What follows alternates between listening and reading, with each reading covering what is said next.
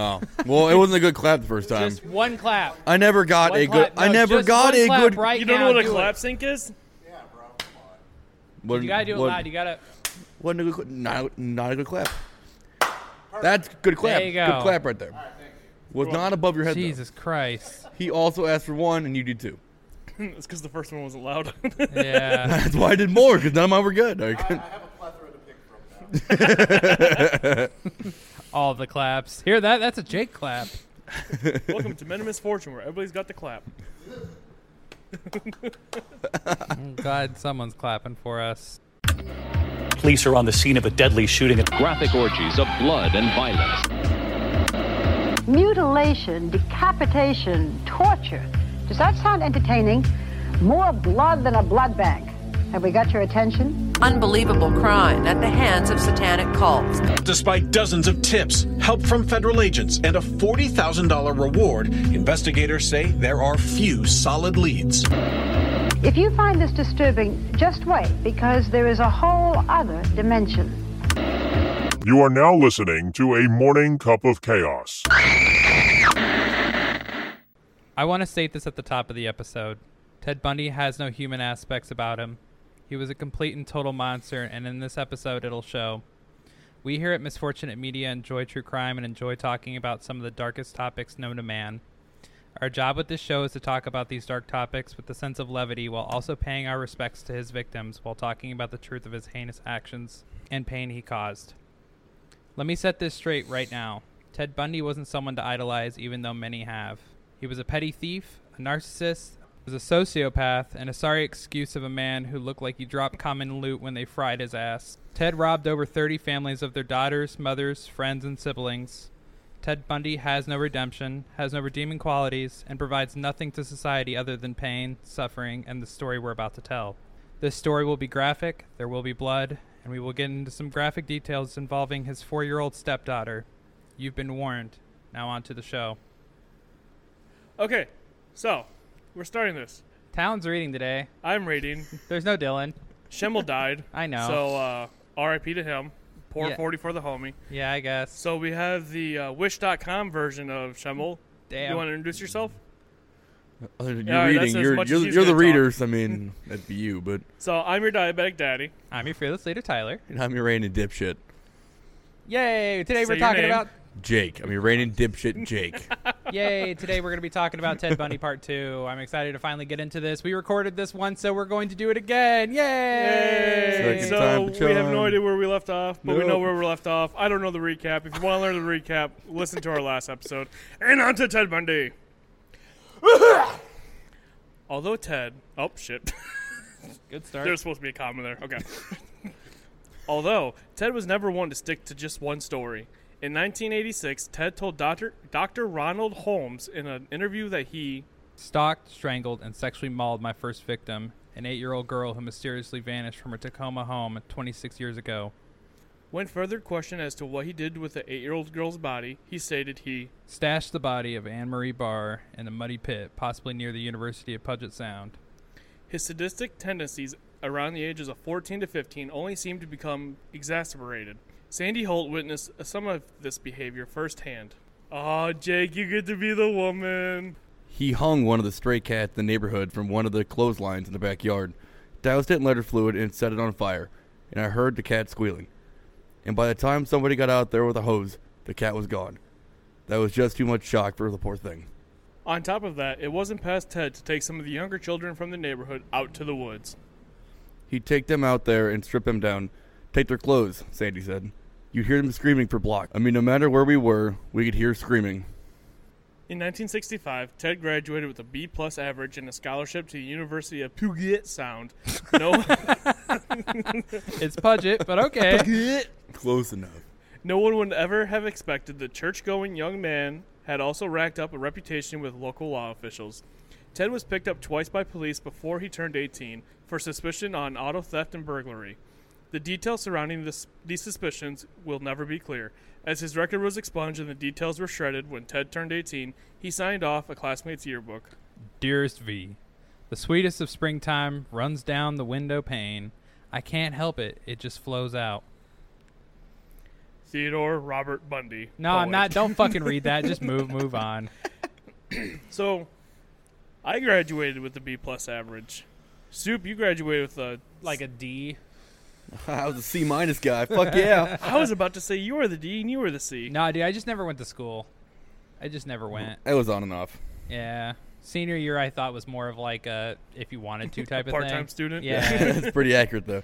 Wait, did you graduate early or no? No, I just barely showed up. He barely graduated. I barely graduated. I graduated early and didn't fail a single class. I'm proud of you. And I'm still a dipshit. Look at your breeding ground. My mom's a nice lady. Come on. Joke. I plead the fifth. Oh, yeah. For those who don't know, Soup's fucking Jake's mom. We keep it professional on the show now. We keep it in the family. Between graduation and college, Ted worked in Tacoma City Light. He entered the University of Puget Sound in the It's fall. Puget. How is that hard to say? Puget. No, I like it when he goes. I like it when he does that. Come on. All right. I'll do it better. He entered the University of Puget Sound in the fall of 1965. But he wouldn't spend long there. After completing his first year of college, Ted transferred to the University of Washington to study Chinese. However, while a diligent student, he was regarded as inconsistent and irresponsible by his bosses and peers. To meet any cost he faced at UW, Ted often picked up small side jobs and shoplifted for the rest of his needs. He was drinking, sometimes the lines between needs and wants blurred. After throwing back a few Mickey Big Mouth's beers one evening, Ted drove down to the local mall. He parked, geared himself up, and walked up to a Sony television set he'd had his eyes on earlier that day. I was really pumped, intoxicated. I ambled on through the chainware department, opened the door, and there were people looking right in the window at me. Right? I reached in, gave a little wave to the people, picked up the TV, and walked out the window, closing the door behind me. Then walked straight through the sales area, out the door, and straight to my car. The TV worked terrific. You guys ever watch the first Fast and Furious movie? Yeah, like... You know that shit that they were trying to steal was like... The box TVs? Yeah. Like shit you can buy at $30 now. Yeah, get them free at Marketplace. Ted's theft helped That's all, folks. Ted's theft helped to deck his apartment out with a stereo, amplifier, speakers, and turntable. He had everything he needed: inconsistent work, consistent kleptomania, and a whole life to himself. However, the same year that Ted came to Seattle, there was another dark and cloud of misfortune. Name drop. 20-year-old roommate Lisa Wick and Lonnie Turnbull. Trumbull. 20-year-old roommates Lisa Wick and Lonnie Trumbull settled into their beds in their basement-level apartment the evening of June 22nd, 1966. Lisa and Lonnie were both young flight attendants with United Airlines. They and a third stewardess named Joyce Bowe had decided to live together. While only having rented the space for a month, the trio were set to move to another apartment in less than a week.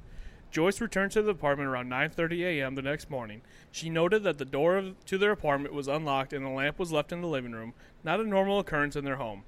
Joyce called out to her roommates as she made her way to the apartment, but nobody returned her calls.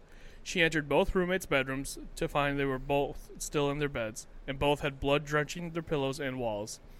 After finding her roommates and trying to resurrect them, Joyce rushed upstairs screaming, and the paramedics were called. Lonnie was pronounced dead on arrival at the hospital. Lisa was in critical conditions and unconscious upon arrival, and went into emergency surgery for several skull fractures.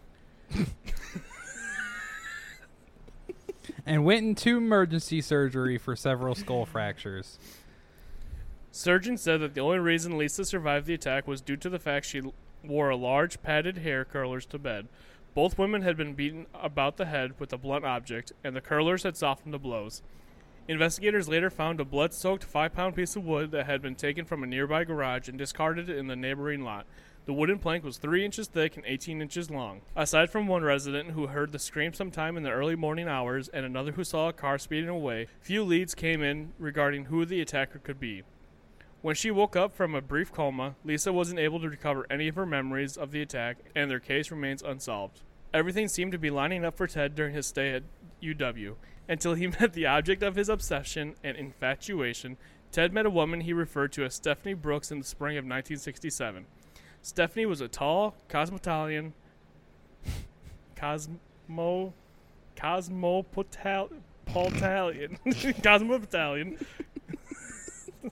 I'm going to skip that word. Stephanie was a tall, polished young woman in her junior year at UW. Ted described her as a beautiful dresser, beautiful girl, very personable, nice car, great parents. He felt like Stephanie was too good for him, and that she wouldn't be interested in him. She and I had about as much in common as Sears and Roebuck's has with Saks. Stephanie was classically beautiful, with long dark hair that caught Ted's eyes. They began dating shortly after and saw each other frequently. Ted would take Stephanie out on inexpensive dates, long walks, driving around in her car, skiing, and fast food diners. She inspired me to look at myself and become something more. I remember how we used to mumble sweet nothings into each other's ears and told each other how much we loved each other. While Stephanie says she was in love with Ted at this time, she didn't feel it as deeply or intensely as he did. He seemed directionless to her. Lacking in any ambitions for his future, Ted couldn't settle on anything in his life, not even his major. At this time, Ted had switched his sights from a degree in Chinese to a degree in law, which seems a lot more useful. Yeah, it does. That does. Yeah, I honestly don't even understand why he would study Chinese. I get the law thing. So what do you study Chinese? Like, what do you do when you study Chinese? You can become a translator. Is that really it? Pretty much, unless you want to be like a Chinese ambassador in China or something like that. So it's good to have someone that speaks Mandarin on your team. I don't know. Yeah, that's all I could really put to it. I can speak bullshit. Yeah, and he's really good at it too. That's true. Yeah, he taught me if you say things confident enough, Lee, you could say whatever you want and it works. People are gonna fucking believe you. Yeah. He applied, but was ultimately rejected. He then began to swing between his major in intensive Chinese and considering a major in urban planning. By that summer, Stephanie had graduated and was looking to leave Washington behind. She was set on moving to San Francisco, even if that was without Ted.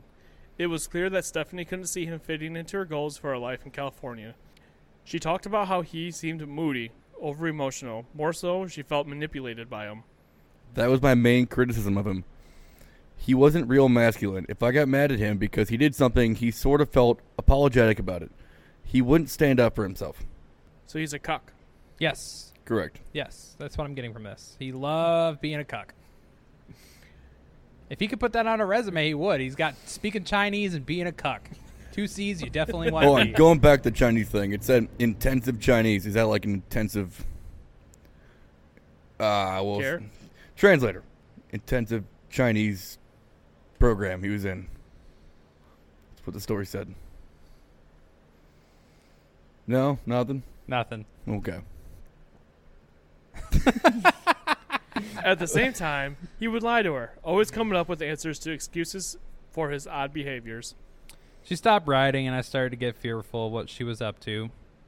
I had this overwhelming fear of rejection that stemmed out, not just from her, but everything. In there was desire to have some sort of revenge on her. Ted was slow to let the relationship go. He followed Stephanie out of San Francisco with a scholarship to study Chinese at Stanford University. Ultimately, Stephanie broke things off with Ted by the end of the summer. Ted moved back to Seattle. At first, he seemed to buckle down and focus on his studies on Scientology. You about said Scientology. He seemed to buckle down and focus his studies on sociology and urban planning. The weight of his first breakup eventually overwhelmed Ted, and his grades began to suffer. He stopped caring about university and his studies in Chinese, or urban planning, or even law. Ted dropped out. The only interest he still had was his interest in politics. And this is the first heartbreak he gets. This is pretty much what pushes him over the line. And this is where I relate to Ted when it comes to dropping everything and just be interested in politics. You're such a fucking liar. I didn't want to say anything. I'm glad you did. What? I'm interested in politics. Yeah? Yeah. About taxes and taxes only? No, that's just the government being dumb. What else are you interested in? Dude, in 2016, I was too political.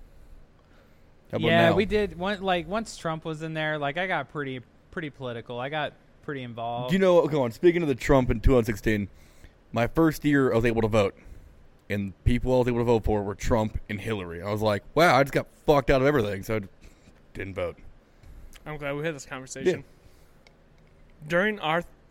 During Arthur Allen Fletcher's campaign of Lieutenant Governor of Washington State, Ted volunteered as one of his drivers and bodyguards. He became convinced that the only way to get Stephanie back was to transform himself into the kind of man she wanted him to be. Suave. A suave? What the fuck's a suave? It's smooth. A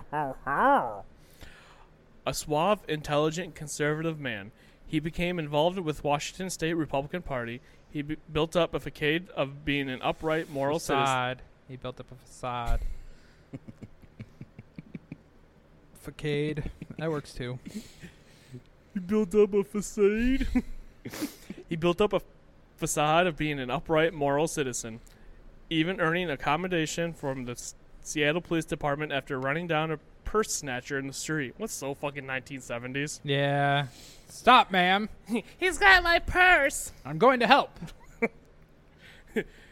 Superman, Ted Bundy. Da, da, da, da. I want to know if he's gonna like No. if he's the best bodyguard or if he's like the worst. Like he's gonna turn all your like at worst enemies into food. Well, see, he won't do anything like right away. Like if he was my bodyguard and somebody punched me, he wouldn't do anything. But I'd know later that night they would get fucked up. Yeah, absolutely. Especially with like how the story comes to an end with what he did at like the sorority. Yeah. What he does at the sorority, kind of like, I don't know. Would he be the best bodyguard? I think he would take a bullet and fucking decide to destroy everybody I hated. I feel like Ed Kemper would be the best bodyguard out of all the serial killers. I don't know. What about you, Jake? Who do you think? I honestly don't know. The Zodiac Killer, because you wouldn't see him coming. Ta-da-cha. That's a fair point. That's just a conspiracy for the government killing the prostitutes. I don't think they were all prostitutes. I'm just going to go ahead and throw that out there. Oh, no, but like the low lives, quote unquote. Yeah. Didn't they find out who that was? The Zodiac? Yeah. No. No. I thought they were... I was thinking Jack the Ripper. Yeah, I know. I was going to say, I'm pretty sure he killed like couples. Yeah, no, Zodiac was... Okay. You're a dumbass, but I love you for I it. am on 2 hours of sleep. His travels as a driver and bodyguard took him from all over the city and kept him rather busy. Between these trips, Ted also worked at a Safeway and Olympic Hotel, the latter job of which he lost for stealing personal items from the employee lockers. In April of 1968, Ted ran and was appointed Seattle chairman and assistant state chairman of the new majority of Rockefeller. With this position came a chance for Ted to travel to the Miami State Convention. Thinking it would be a great way to take his mind off his recent breakup, Ted attended only to watch the candidate he sided with be overwhelmed in the debate. When Ted returned to his positions with Arthur Fletcher, the campaign ended in a narrow loss. Devastated by the resounding failures in school, career, and relationships, Ted decided to return somewhere familiar. He visited Colorado and Arkansas, but settled in Philadelphia in 1969. Nice. Nice. Where he took classes at Temple University. Oh, I'm sorry. Where he took classes at Temple University. He lived with his Aunt Julia in her 2-story brick home in Lafayette Hill. Here, where he was said to have confirmed concretely that his mother had no idea as to who his father was. This confirmation may have been a strong effect on Ted, who was at a low in his life. For a brief time in the spring, Ted went to the East Coast and said that this time contributed to some of his darker thoughts blooming. However, his recorded recollection is spotty at best, recalling nights spent around the seedier corners of New Jersey and simultaneously kidnapping and or murder of 2 women. On May 27th of 1969, Elizabeth Perry and Susan Davis decided to take a vacation to Ocean City, New Jersey. Elizabeth and Susan were both 19-year-old students who attended college together in Illinois. To save money and get to visit the states between, Susan offered to chauffeur them in her 1966 powder blue Chevy convertible. After a few days of fun in the city and the sun on the beach, they departed from their hotel on May 30th, 1969. Around 4:30 a.m. in an effort to beat traffic on their way out of the city. To save on time, they stopped at Somers Point Diner on the way out of town for breakfast. The diner was bustling, but not abnormally busy. A waitress noted that the two women entered the diner and were approached by 3 young men. The young men seemed to be strangers, but offered to share their table with the women. Susan and Elizabeth accepted, and the shared breakfast seemed to go well. They left about an hour later and were back on the road by 5:30 a.m. A little before noon the same day, a state trooper reported the car abandoned along Garden State Parkway to a local tow company, and the car was hauled away. When the two co-eds didn't return for a few days, their parents reached out to the local authorities. Susan and Els were covered with branches and leaves. Susan was face down and completely naked, but her clothes were close by, folded and besides her undisturbed purse. 10 feet away, Elizabeth was dressed, but missing her underwear. One of the victims was tied to a nearby tree by her hair. Oh, Yeah, that had to fucking... gotta be painful. Yeah. Elizabeth had 3 stab wounds in her stomach and in the side of her neck. The fatal wound was a stab wound to her right lung. Susan had 3 stab wounds to her left side and a smaller wound on her neck. She died due to a stab wound on her neck that severed her larynx. The wounds were small enough that investigators theorized that the killer used a pocket knife or a penknife. When interviewed, John Divil with Ocean City Police said, I know the way the bodies were left. The person who killed the girls had an excellent knowledge of chemistry, knowing that the 3 things you need are heat, moisture, and darkness, and the proper point of audacity to element evidence. All of that was accomplished. It was remarkable. and shout out to our reigning dipshit. Sounded like Joe Swanson. None of us can talk today. It's fine. The coroner's report placed the time of death around 6 a.m. based off the partially digested breakfast in their stomachs. A diver-style watch without a strap was found at the crime scene. Robbery was ruled out as a factor, as the suitcases recovered from the convertible still contained valuables and money. When the bodies were examined to determine if sexual assault had been the factor in the murders, coroners could not confirm or deny. Christian Barth, author of the Garden State Parkway Murders, a cold case mystery, explains the reasons for the uncertainty was, because of the 3-day lag, there was an accelerated amount of decomposition. Animals had savaged the bodies. This in turn made it very difficult for detectives to ascertain whether either or one of the girls had been sexually assaulted. Elizabeth's sister was quoted as saying that she was a very sweet girl and that it was inconceivable. Inconceivable! All I picture is Jay and Silent Bob. Nope, you missed the marker. Damn Nope, it. You missed it. Nope, okay. That she had been murdered in cold blood. Shortly after these tragic murders, Ted popped back up into Pennsylvania, and he continued with his semester like normal. He used his free time for a while to look around for his biological father, but was unsuccessful. Coincidentally, another dark incident followed Ted during his brief time left at Temple University. Betsy Arsma was a young, well-educated student at Temple University with long, dark brown hair, parted in the middle. In November of 1969, Nice. Betsy was a first-year graduate student at Penn State with hopes to become a physician and marry her boyfriend of 1 year, David Wright. On the way to gather her study materials for an upcoming English paper, her roommate, Sharon Brandt, walked her to the pt2 library, and the two discussed their later plans to go see either Take the Money and Run or Easy Rider later that evening. She was spotted speaking with a professor and a group of students about needing to visit the stacks around 4 p.m. Shortly after, Betsy found an open carrel and set down her purse, coat, and books. She utilized the card catalog and headed toward the second floor of the stacks around 4:30 p.m. An assistant supervisor spotted her moments later in the stacks and made note of 2 young men speaking quietly in a nearby aisle. Moments later, a conversation was overheard between a man and a woman, followed by a loud metallic crashing. And witness saw a young man who looked like a student barreling out of the stacks. Betsy's body was found in a puddle of her own urine, crumpled on the ground underneath a pile of books. She was only stabbed once through the left side of her chest, puncturing her breastbone, pulmonary artery, and the right ventricle. Betsy couldn't call out to those around her as she hemorrhaged blood because she was essentially drowning as blood filled her lungs. She wore a red dress with a white turtleneck underneath, and only a little blood was visible when she was discovered. Initially, the person that happened across Betsy originally thought she had an epileptic fit, and the small amount of blood they saw coming from her biting her own tongue. She was rushed to the on-site campus medical center, where physicians spotted the 1-inch wide, 3-inch deep stab wound. Betsy was pronounced dead at 5:19 p.m., and her murder remains unsolved to this day. I just want to say, stabbing through a fucking breastbone is difficult. Especially with a pocket knife. Yeah. He's using a pocket knife for all of this.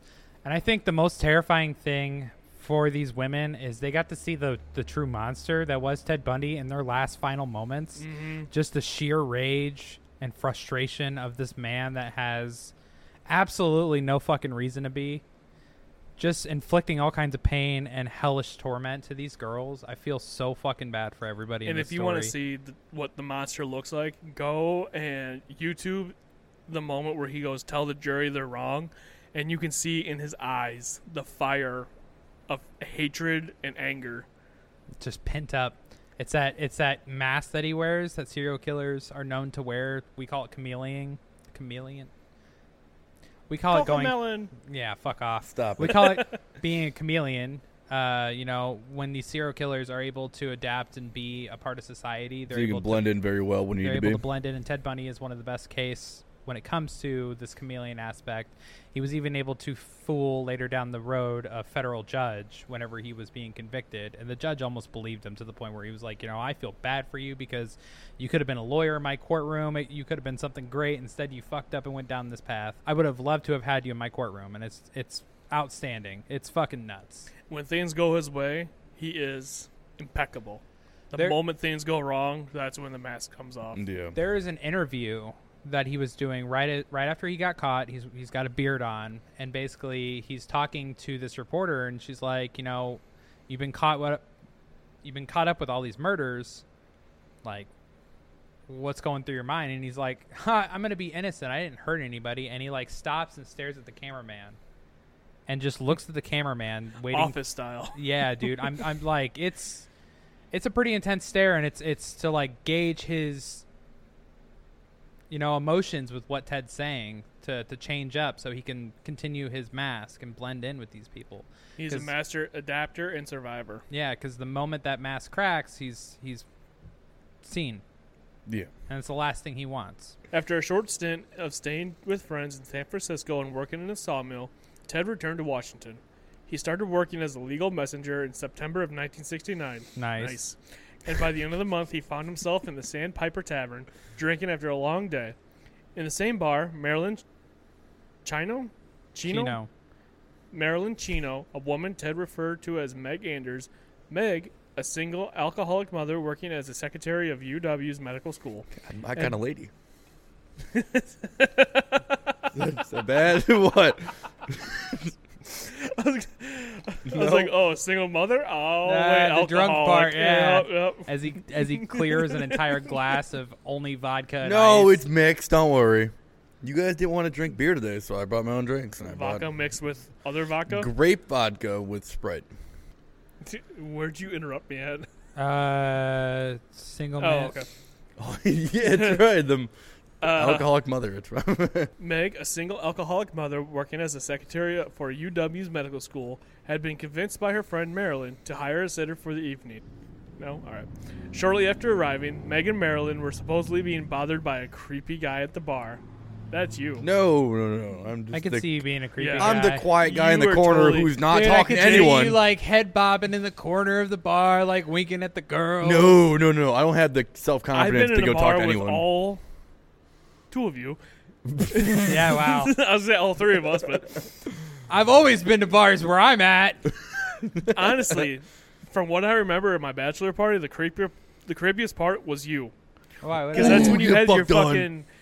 What did That's I when do? you had your fucking ring girl, long black hair, and you were like fucking head bobbing to the music. Definitely wasn't black, but yeah, go on.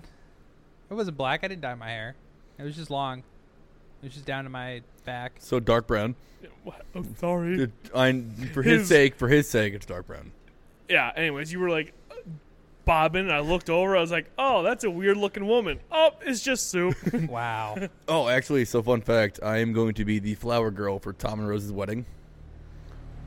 It's already set in stone. Looking for a way out of the awkward interaction, Marilyn mentioned the handsome brunette sitting by himself across the bar to Meg. According to her, the man had been glancing at Meg all evening. You look like your friend just died. Meg told Ted. You want to What? make Med sound a little bit feminine? Okay, I got you. You look like your friend just died. Meg told Ted as she approached him, noting that he looked like sad sitting alone. Sad sitting alone. The two hit it off right away. The chemistry and conversation flow felt natural between them. She eventually went back to spending time with Marilyn, but it wasn't long before Ted came back to Meg and asked her to dance. She accepted, and as the dance ended, Ted returned to his solitary spot at the bar until Meg approached him again, and they resumed talking. After the evening of laughing and dancing, Ted found himself back at Meg's house. Surprisingly, they spent the night platonically and slept separately. Meg, aw. What a gentleman. Yeah, I know. The first Sad, time in his aw. entire life. I'm going to be inside her guts and literally, like, digging in her guts. I haven't seen that porno. Meg remembered being so drunk that she fell asleep in her bed with her clothes still on. They may not have had the most romantic of encounters, but one thing was for certain. Ted knew that Meg was going to be his. I loved her so much. He loved her so much, it was destabilizing. Ted knew that Meg was going to be his. I loved her so much, it was destabilizing. The next morning, Meg awoke to Ted making breakfast in the kitchen with her 3-year-old daughter, Molly. Meg and Ted began dating shortly after. Meg even took Ted home to meet her parents in Ogden, Utah for Christmas the same year they met. I fucking hate Utah. I think that's one of the least hated, like, well-known hated states. Everybody hates Ohio, but Utah's so much fucking worse. No, dude, I hear Utah's beautiful, man. Like, yeah, they got Mormons, and that's a problem, but, like, they got mountains and stuff. It's He was beautiful. born there, I believe. Yeah. When have you ever been to Utah? So don't listen to him. Utah's awful. He's biased. Yeah. What's one good thing about Utah? The mountains. And that's it. You can go to Colorado and get weed and mountains. Come on. It's beautiful. So is Iowa. Yeah, no. Swiss Valley, fucking Mountain Spain, beautiful. Does that describe all of Iowa? No, but it's beautiful. I hate you. You're right. So what about Utah? What's good about Utah? I don't know. I've never been. See, Utah. I've been in Salt Lake City. I don't know. I've seen pictures. I don't know. Besides the Mormons. Act like they're the rat people. They damn well could be. You don't know that. Oh, they You don't know I was that. thinking, You don't know if Joseph Smith was a giant mutated rat, okay? I think you hit a nerve on him. no, apparently. No. Got it I'm triggered. sick of it. I'm sick of it. I'm sick of you guys not understanding that the Mormon religion is led by a giant rat who wears a crown and a cape. His name is Rat King. More like Mark Zuckerberg. Isn't the Rat King the fucking... Did you guys hear Elon Musk and Mark Zuckerberg were about to fight? Those memes are fucking fire. Yeah, I wish not Ted gonna lie. Bundy was in there to fucking ref. She later wrote, I handed Ted my life and said... Oh, don't do that. There we go. I handed Ted my life and said, okay. That's a better girly voice over here. I handed, well, we don't want to be too insulting to our female listeners. If they're... No. We have a bunch. We Yeah, have they 70 won't be insulted by that. You never know. All right. She later wrote, sidebar, ladies, I'm sorry if this offends you. We are 3 men with no women. So I'm going to act as a woman actress. So if this offends you, I apologize, but get over it. I handed Ted my life and said, here, take care of me. He did it in a lot of ways, but I became more and more dependent upon him. When I felt his love, I was on top of the world. When I felt nothing from Ted, I felt like I was nothing. That is the most home on the prairie shit I've ever fucking heard in my entire I didn't life. want to say it. I'm glad you did. God damn it. By February of 1970, Meg expressed to Ted that she didn't want to call him her boyfriend anymore. She wanted to call him her husband. How sweet. It's a trap. It's a trap! But 2 of us are married. So Tyler's a trap. Careful. Without questioning her, Ted borrowed $5 from a friend, took Meg down to the courthouse, and they acquired the paperwork for their marriage license. It cost $5 fucking dollars. It cost me $73. It's called 74. inflation, boys. But you could just... Why do you have to borrow $5? Poor bastard. Yeah. That's the real question here. Hang on, I'm going to inflation. find a money conversion from 1970 to 2020. All right, I paid $73 or $4 for to get married to the courthouse. So let me know what the inflation is of $5 from then to now, and see if I got fucked over. Oh, you definitely got fucked over. It's like 56. I don't know. You're just always fucked over. That's fair. Fair point. You type in $5 in 1970s is equivalent in purchasing power to about $39.19 today. I got fucked by like almost twice the amount. Yeah, because you signed you put your relationship onto a piece of paper and gave it to the government. What part of you getting fucked threw it off? Was it the money? If you He waited paid $39 in today's money, and I paid $74. Oh, it's a scam. The government doesn't need to be a part of your relationship. Are you gonna marry Steph? No. Does she know about that? No. You're not gonna tell her either. You think I'm she not. listens to this show? You're fucking. I'm sorry, what? You're out of your fucking mind. Fuck, there's something I was going to say. Marriage is not a scam. I love my wife. Don't worry. We all love our wives here. Except Tyler. Except. Yep. Guilty as charged. Oh, fuck. You think I do 3 podcasts because I love my family? Get out of here. Calm down, Crispin Wall. While Ted still kept his apartment at Rogers Roomington... What the fuck kind of name is that? While Ted still kept his apartment at Rogers Rooming House, he partially moved in with Meg and stepped in as Molly's new father figure. Meg was prepping for her parents to come visit. Knowing that her parents would not be happy with her neglecting to tell them that she was getting married to Ted so soon, she came to him with a favor. She asked him to temporarily move his stuff out of her home and back into his own apartment. Ted responded by flying into a rage and ripping up their marriage license paperwork in front of her. He told her, If you're that hung up on what your parents think, then you're not ready to get married. Their relationship over the next several years would prove to be intense, toxic, and abusive for both Meg and Molly. While some of Molly's childhood memories with Ted were normal, such as him resurrecting one of her stillborn kittens or a fun trip to the zoo where he was jokingly threatened to feed her to the crocodiles, not all of her memories were as lighthearted. I don't think feeding someone to a crocodile is a loving memory. See, I would never throw them into a crocodile cage, but I do tell them that I'm going to sell them to the zoo so they can live with the monkeys. But that's like a reasonable thing to do. I never I haven't gone to a zoo and held Callan over a fucking crocodile with his mouth open. Even though I'm gonna drop ya. Chimpanzees are like the biggest fucking assholes. Oh yeah, they'll rip you apart. Yeah. Have you guys ever fed stingrays at a zoo? Yeah. Why do you keep talking about this? This is has nothing to do with it. I know, but on edibles and the stingrays, it mauled your fucking hand. It was so fucking fun. Do you think stingrays can smell the drugs? No. Okay, no. So we went to the Omaha Zoo. We took edibles, and we found the stingrays. And you hold the shrimp between your fingers, and they glide over your hand and take them, right? But the stingray I've had twice, just straight up engulfed my finger both fucking times. It was super violent. And at what point in time were you going to fight this stingray? It sounds like you were going to fight this dude, thing. he was aggressive, I'm telling you. Did you see Peyton Manning? What? Omaha! I don't get that joke.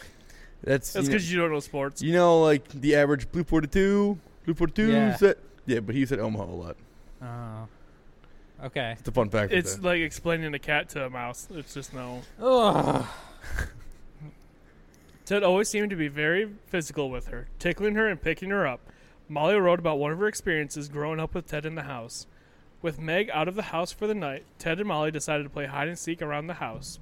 After counting down with her eyes closed, Molly walked into the living room where she found Ted lying on the floor under a blue Afghan blanket. So this is our advisory warning. This is the part where we were talking about Ted does some heinous things with his young stepdaughter. If you don't want to hear this part of the story, probably skip about 5 minutes into the episode. And we'll see you then. If not, buckle up. Yeah. This involves... When we did this episode, so this is the second time we recorded this. The first time we did this, we were setting up our studio. We were trying to get everything ready. We thought we were good to go. We recorded both 2 and 3. And when we did this, we ended part 2 on this part. I had to go outside and take a breather, dude. I had to take a moment to myself because of how horrible this is. And I can't stress this enough to you guys. So here we go. If it makes you feel better, he did get what was coming to him. But this does involve a lot of child sexual assault, harassment, all the above. It's like, I don't have kids like these two do, but even I was disgusted, and I had to call him and tell him. Yeah, he had to warn me about it because it's fucked up. So buckle up. When she pulled the blanket back, she saw that Ted was completely naked. He tried to explain away the inappropriate action by claiming it was part of his strategy. He told her, I know it's because I can turn invisible, but my clothes can't, and I didn't want you to see me. Young and unsure of how to respond, Molly pushed him and ran back to the area of the house that they had marked as a home base. She said that Ted fell to the ground and sat with his knees up and his hands cupping his hand. She said that Ted fell to the ground and sat with his knees up and his hands cupping his hands around his member.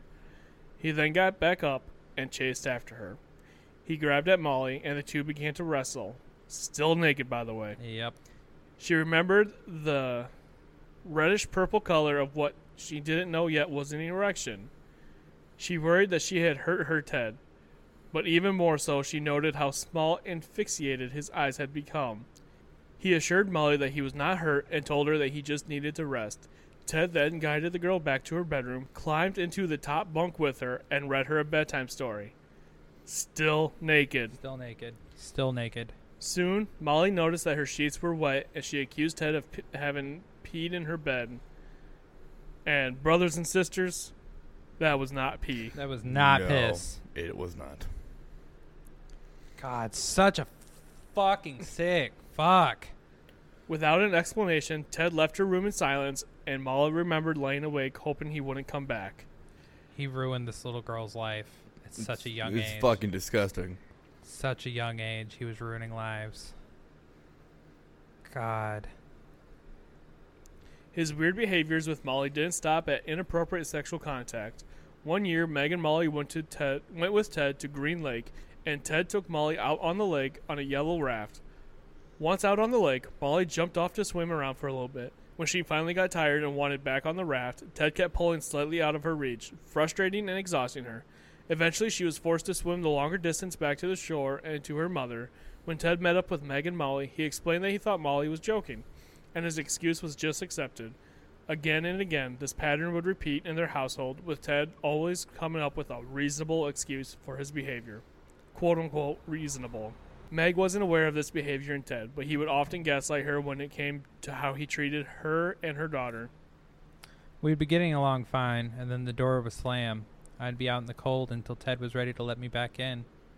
I spent hours trying to figure out what I had done or said or what I did wrong. Then suddenly, he would be warm and loving again, and I would feel needed and cared for. Meg recalled of their time together. She remembered that he kept strange things around his apartment. Crutches, bags of plaster, a meat cleaver, and a sack of women's clothing. She knew he stole things, and when she confronted him on one occasion, he told her, "If you tell anyone, I'll break your fucking neck!" When it came to Ted's professional life, he started to really look up in the early 1970s. He started off with getting a job working with a medical instrument company.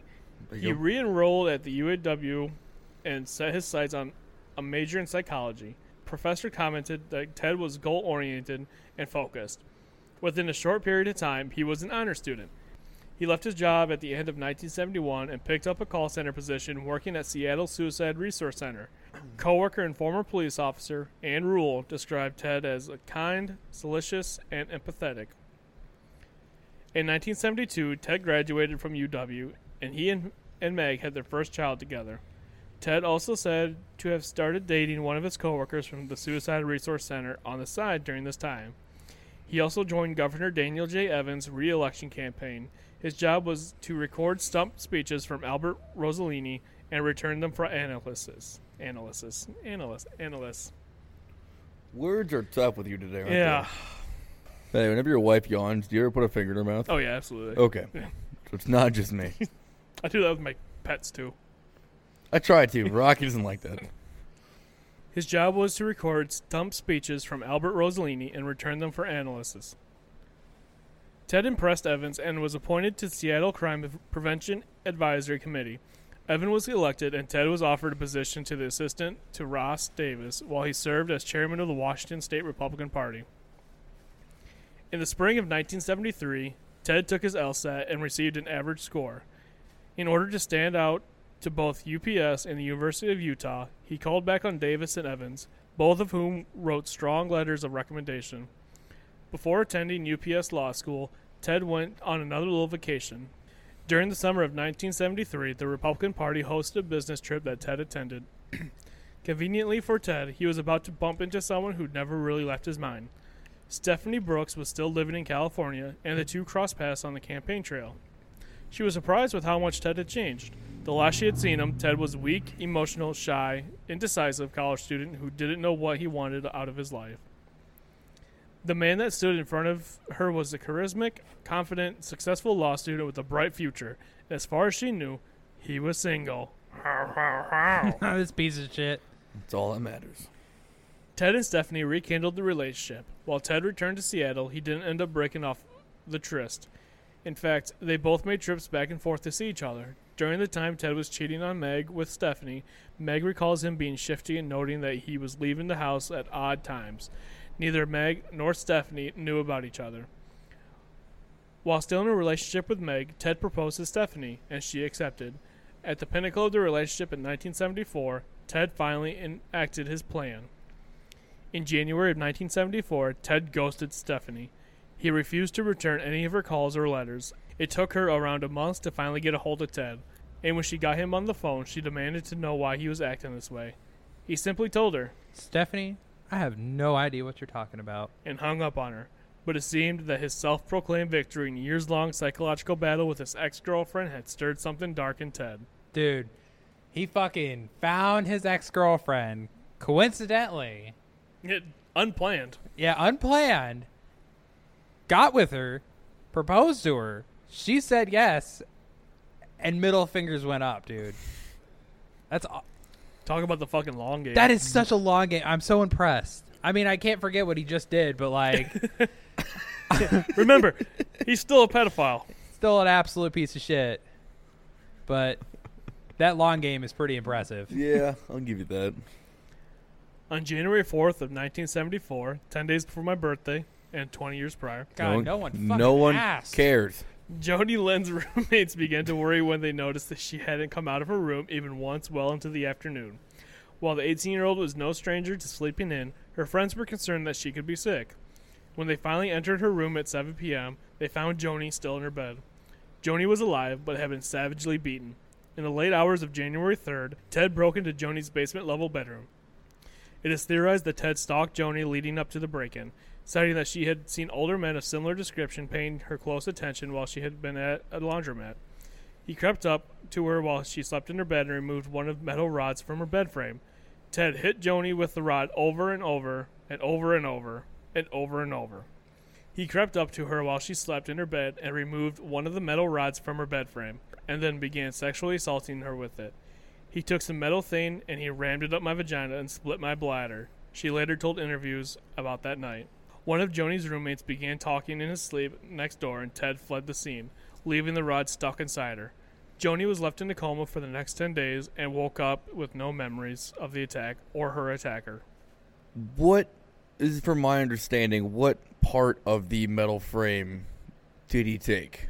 Just like a rod. Like back in, like, I don't know if you remember, like, 70s, 80s, but like bed frames used to have like metal rods, and they were really cheap and crappy metal, like aluminum. I don't remember that, but... Oh, of course you don't remember that. You were never born in it. Correct. Yeah. You're not wrong. But yeah. But it's fucked. That's how we're ending this, man. Part 2, we're done. Fucked. Yeah. Thank you guys so much for tuning in and getting through this dark part of the episode. Next, we're going to finish out a couple more of his murders, and then we're going to go to the trial and then his sentencing and everything that led up after. If you haven't already, check us out on YouTube, because we're now doing videos. Hell the yeah. studio is pretty much put together. We've got a big, crazy interview coming out here soon. Also, sorry for the wait. We have been doing studio setup. We pretty much just got done with it. It looks amazing if you haven't seen it on our Instagram. Check us out on Men of Misfortune. You can also email us at menofmisfortune@gmail.com. We've got Apple Podcasts, Google Podcasts, anywhere you guys get your podcasts, that's where we're at.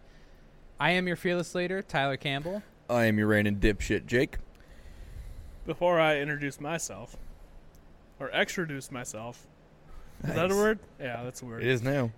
Do you guys know what Ted Bundy's last job was? What? A conductor. Do you get it? No.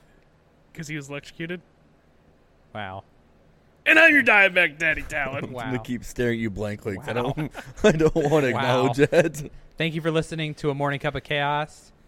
Stay misfortunate. Stay chaotic. And always listen to Mom. And we're out.